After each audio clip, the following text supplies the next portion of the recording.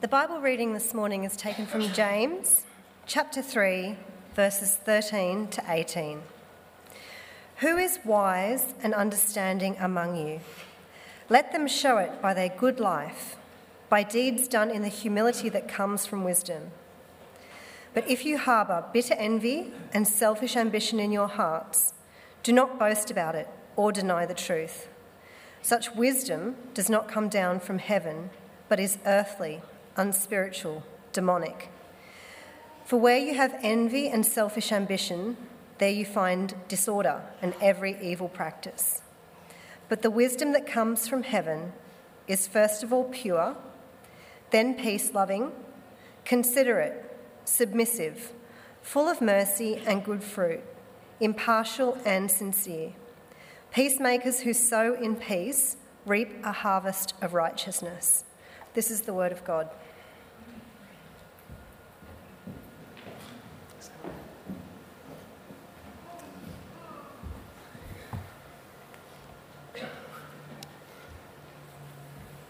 We continue in our series in James today, and the subject of James 13 to 18 that we've just heard read to us is wisdom.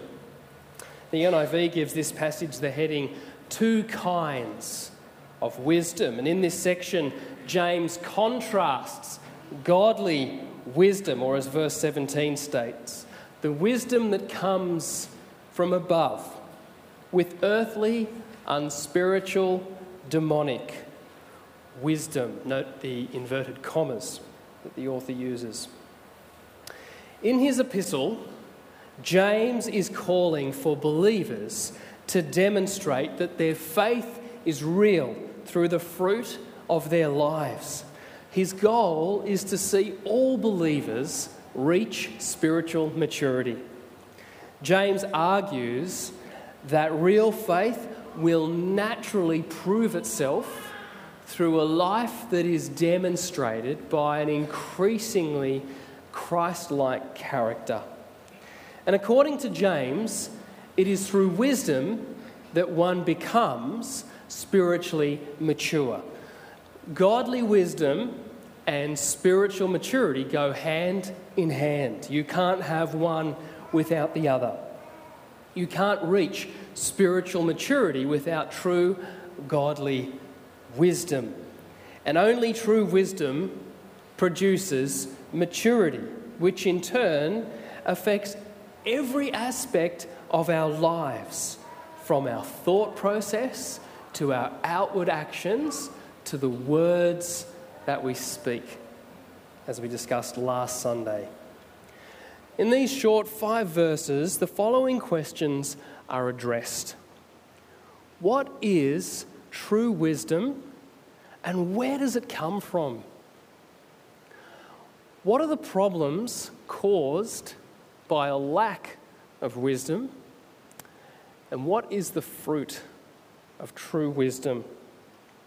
Let's explore each of these questions one by one. What is true wisdom, and where does it originate from? Well, you might recall a few weeks ago we addressed the difference between knowledge and wisdom. They are both interconnected and inseparable, yet they play distinctive roles. Let's quickly refresh our memory by comparing wisdom and knowledge. Knowledge is the accumulation of facts. It is something we obtain throughout our life. We obtain knowledge through various means and ways, such as reading or watching or personal experience. Studying the Bible, personally, participating in growth groups, hearing the sermon preached every week are some of the most common ways that people grow a knowledge of God, His will and His ways. Wisdom, as you will recall, has been helpfully described as knowledge applied. The highest form of wisdom is applying the knowledge we have obtained from God's Word. we accumulate all kinds of knowledge, don't we, throughout life. But the highest form of knowledge that we can obtain is the knowledge of God's Word. And then wisdom is knowing how to actually apply God's Word to all the situations we face in life. It is the God-given ability to make correct judgments and decisions based on the truth of God's Word. The difference here is that knowledge is primarily obtained through our efforts. We commit ourselves to becoming learners. We position ourselves to watch, to listen, to read, to study, to learn. And by doing so, we grow in our knowledge. Wisdom, on the other hand, the scriptures tell us, true wisdom, wisdom from above, is a gift. It is given to us from God. It is developed within us by His Holy Spirit. Let me give you a really simple, but I think quite funny illustration of the difference between knowledge and wisdom. Knowledge is knowing that tomato is a fruit. Wisdom is not putting it in a fruit salad. So where does true wisdom come from? True wisdom comes from our Heavenly Father, the scriptures say. We see in verse 17, but the wisdom that comes from heaven is first of all pure, then peace-loving, considerate, submissive, full of mercy and good fruit, impartial and sincere. Throughout the scriptures, both the Old and the New Testament, we are reminded of where true wisdom originates from. We read in Proverbs 2:6, for the Lord gives wisdom, and from His mouth come knowledge and understanding. We read earlier in James chapter 1, if any of you lacks wisdom, you should ask God, who gives generously to all without finding fault, and it will be given to you. Notice in 1 Corinthians 1:25 how the Apostle Paul contrasts true wisdom, the wisdom of heaven, God's wisdom, with earthly human wisdom. He says, for the foolishness of God, if there is such a thing, is wiser than human wisdom, and the weakness of God is stronger than any human strength. Paul says that even the foolishness of God is wiser than human wisdom. We must apply ourselves to obtain the knowledge of God through studying His Word. Then we must seek Him through prayer to develop wisdom in our lives by the inworking of His Holy Spirit. Part of the purpose of prayer is to heighten our awareness to the Spirit's presence in our lives. We might submit more and more to His will and to His ways. That's what that word submissive is referring to in this passage. Submitting to the will of the Holy Spirit. We'll come to that shortly. So true wisdom is godly wisdom, and it comes from God alone. No one can boast about having godly wisdom because it is a gift from God from above. Well, what are the problems caused by a lack of wisdom? The scriptures teach that many of the problems that are created in our personal lives, in our families, in our churches, and of course in our world, are a direct result of a lack of godly wisdom. And unfortunately, we don't have to look very far, do we, to see the unraveling of earthly wisdom, or so-called wisdom, at play. It's tragic, isn't it? Well, James categorises the so-called earthly wisdom into two sins, and they are bitter envy and selfish ambition. Notice in verse 14 through to 16.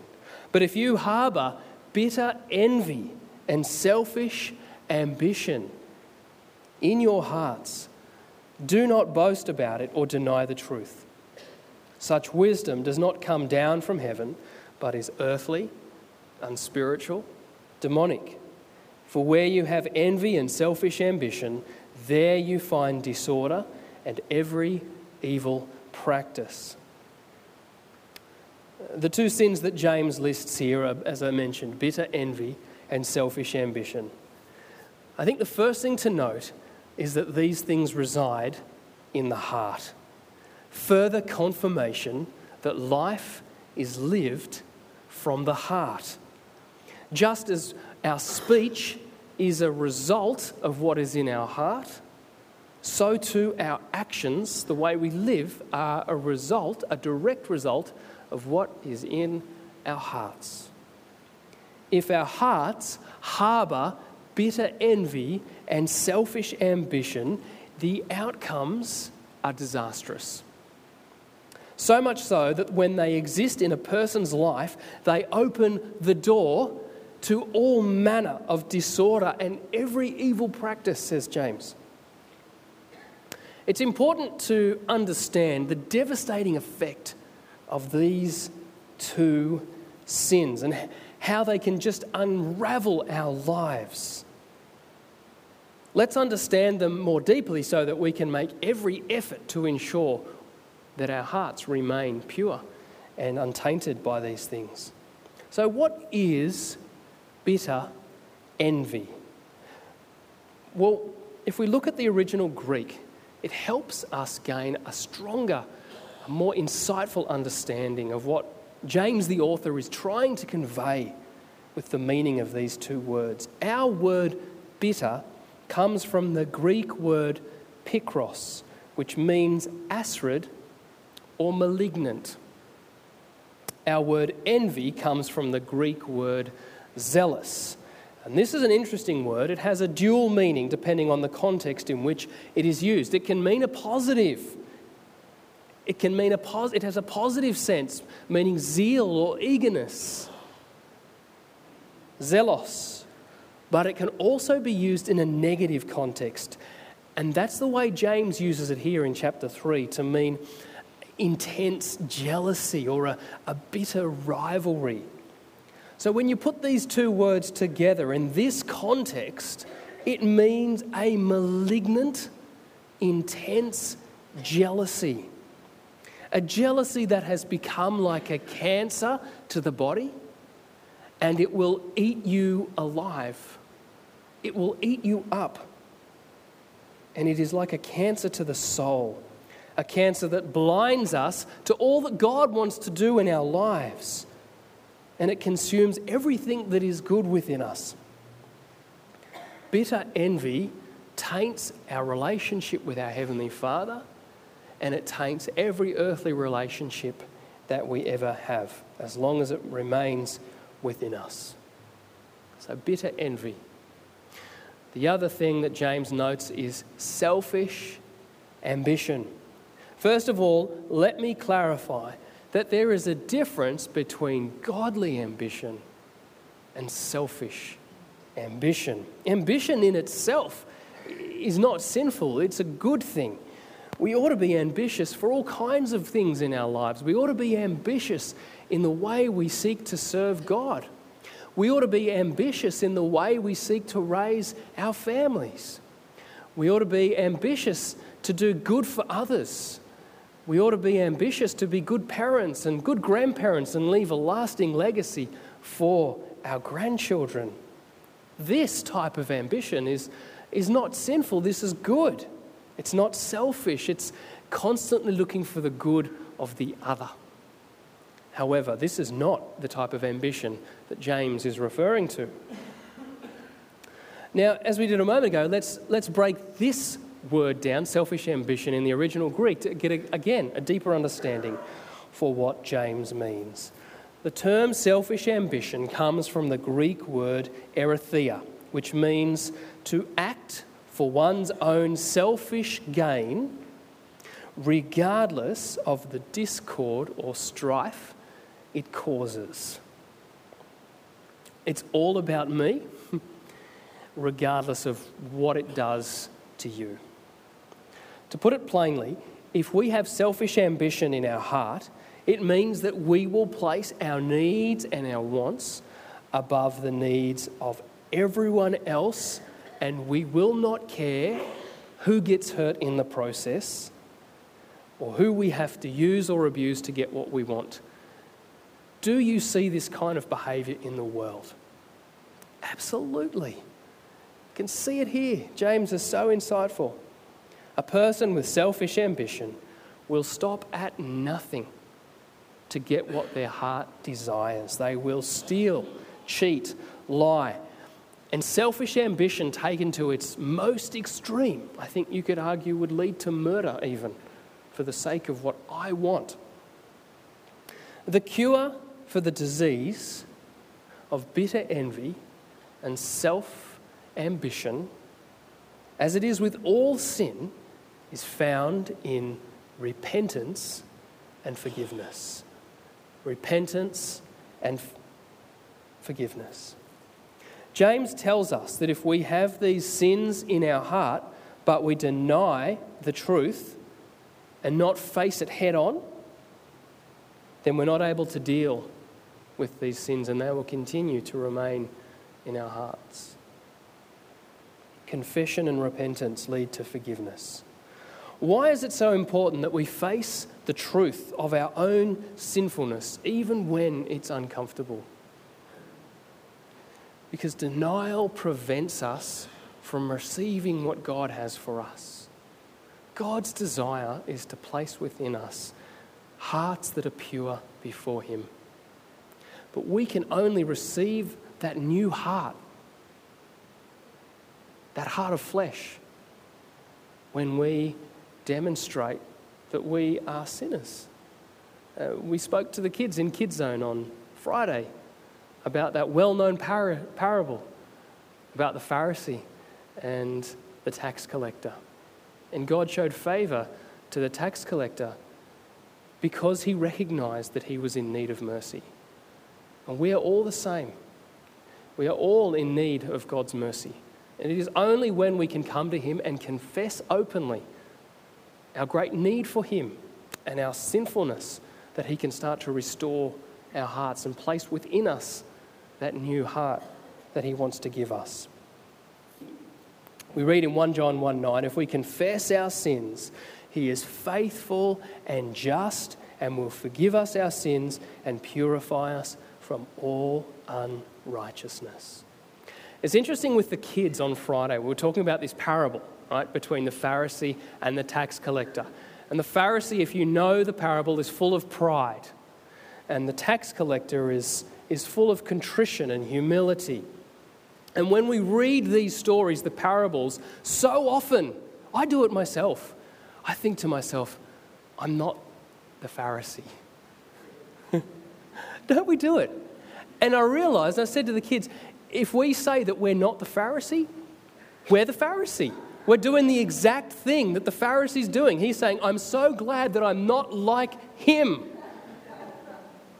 And I think for folk like you and I who come to church every Sunday, it's so easy for us to sit under the Word of God, and when we hear it, we think to ourselves, I'm so glad I'm not like that. Don't we? I'm so glad my heart is not full of bitter envy and selfish ambition. And if that is what you are thinking, you're the Pharisee. I'm the Pharisee.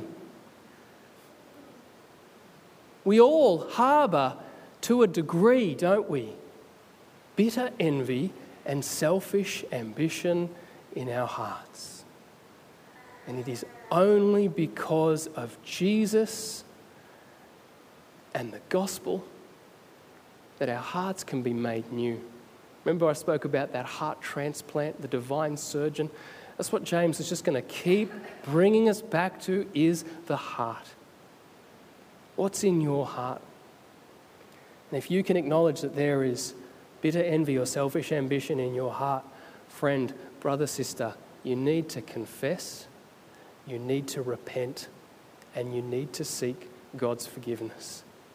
And He will welcome you with open arms and replace your heart of stone with the heart of flesh. This is true for all of us. Finally, let's consider what is the fruit of true wisdom? What is the outcome? We've spoken about the negative. What are the positives? We read from verse 17, "The wisdom that comes from heaven is first of all pure, then peace-loving, considerate, submissive, full of mercy and good fruit, impartial and sincere. Peacemakers who sow in peace reap a harvest of righteousness."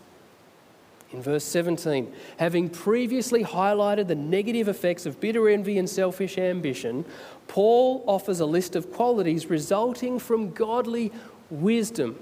This list that James offers is not dissimilar to the list of the fruit of the Spirit that Paul offers in Galatians 5. There's a lot of similarities.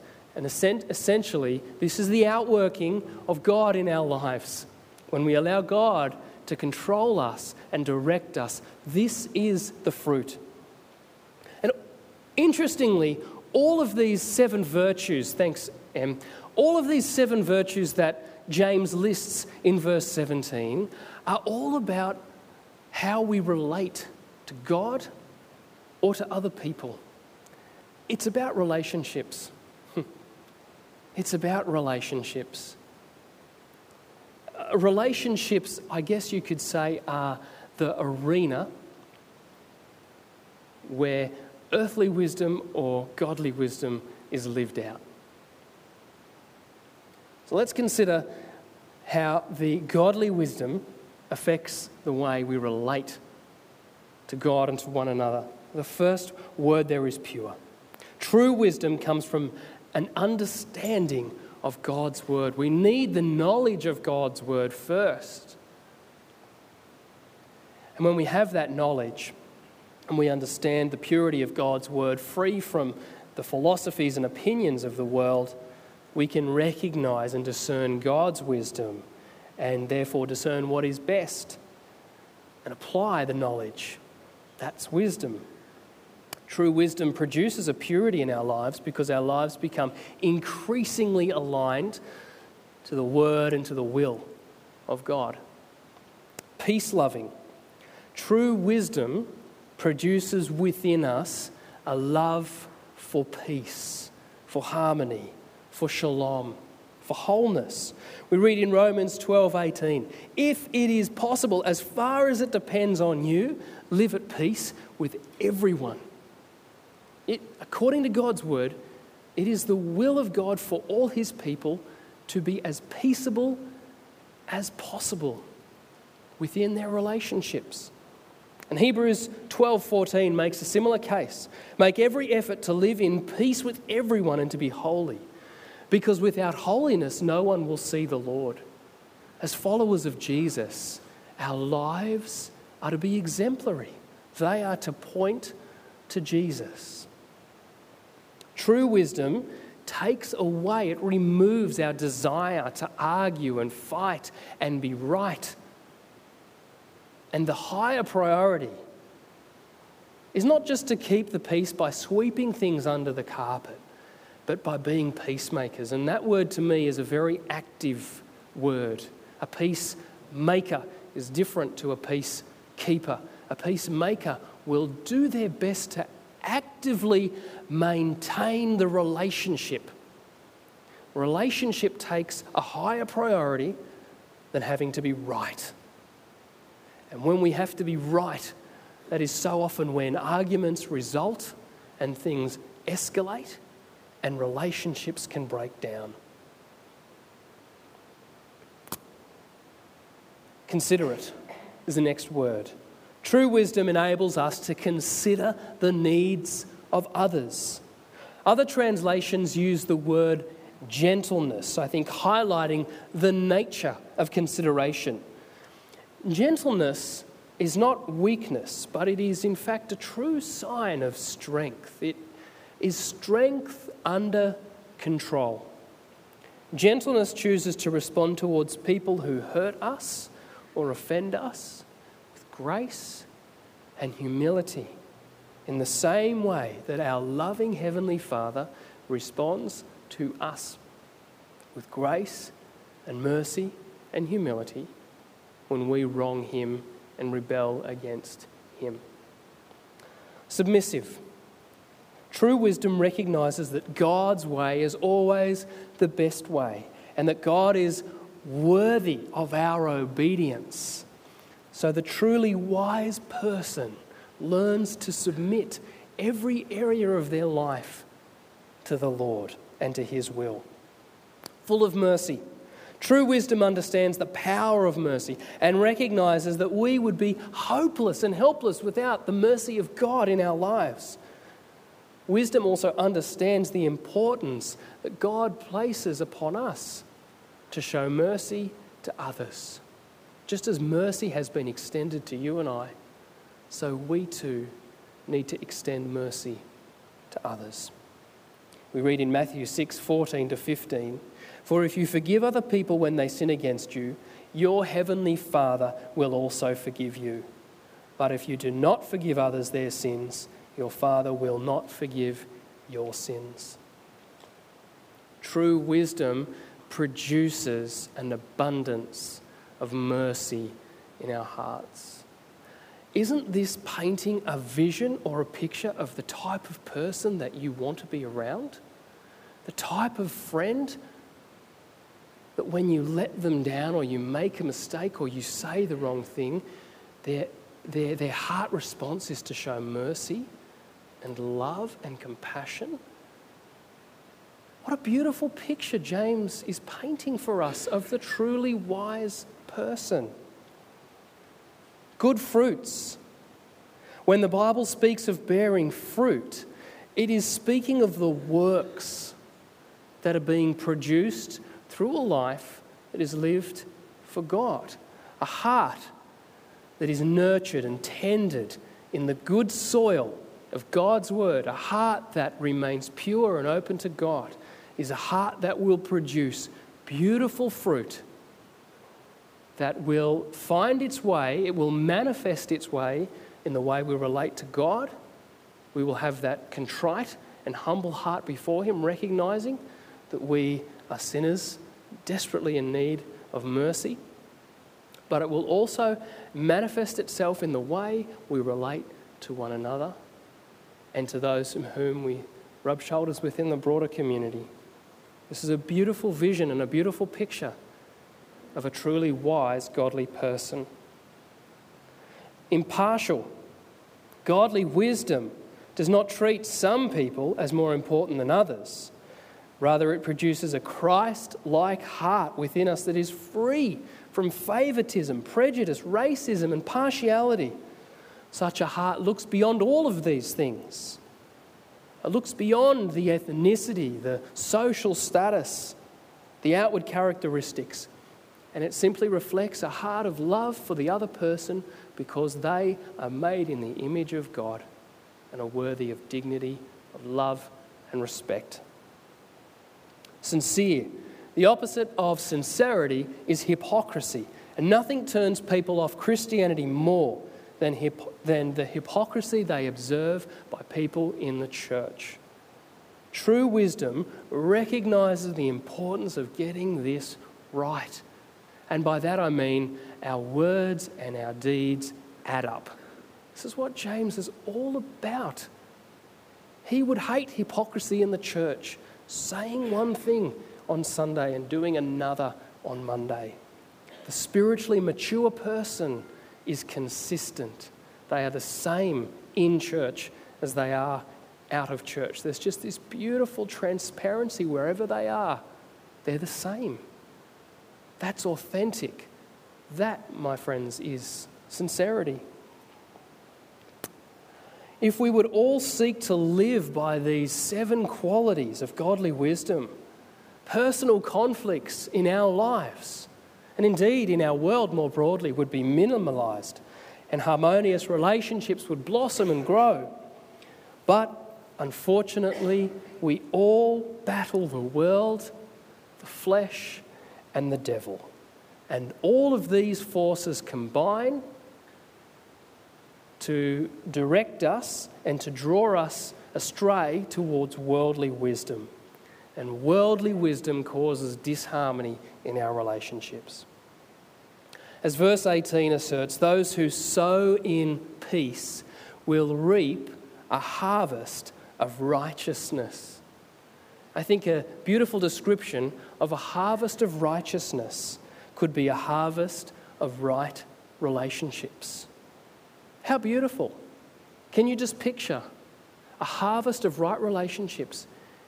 You, as somebody who has been gifted God's wisdom by His Holy Spirit, who's had their heart transformed, who is prepared to confess and repent when there is bitter envy and selfish ambition that you notice or that you recognise, and this person walks through life, and the trail that they leave behind them, the wake, if you like, that they leave behind them, is a harvest of right relationships. How wonderful. How wonderful to get to the end of your days and have a harvest of right relationships as a result of being a peacemaker. Which type of wisdom are you living by? The true wisdom that comes from God, or the so-called wisdom of the world, which is not wisdom at all? Are you seeking God for true wisdom and allow His wisdom to produce the good fruit in your life?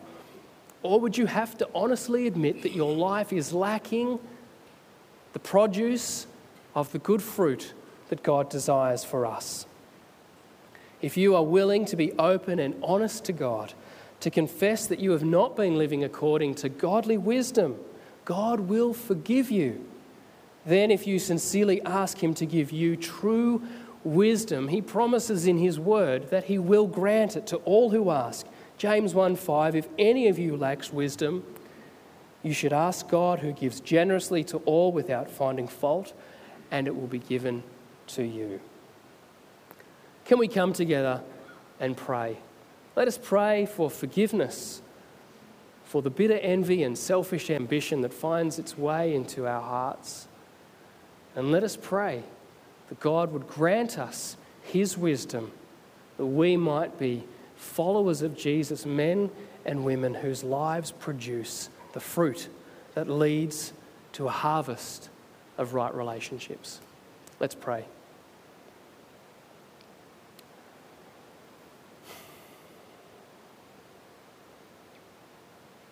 Good and gracious Heavenly Father, we come before you now, and Lord, we come in humility and we come in repentance, acknowledging that all have sinned, that all fall short of the glory of God, and that includes every single person in this room. We recognise, Lord, that we all stand equal before you.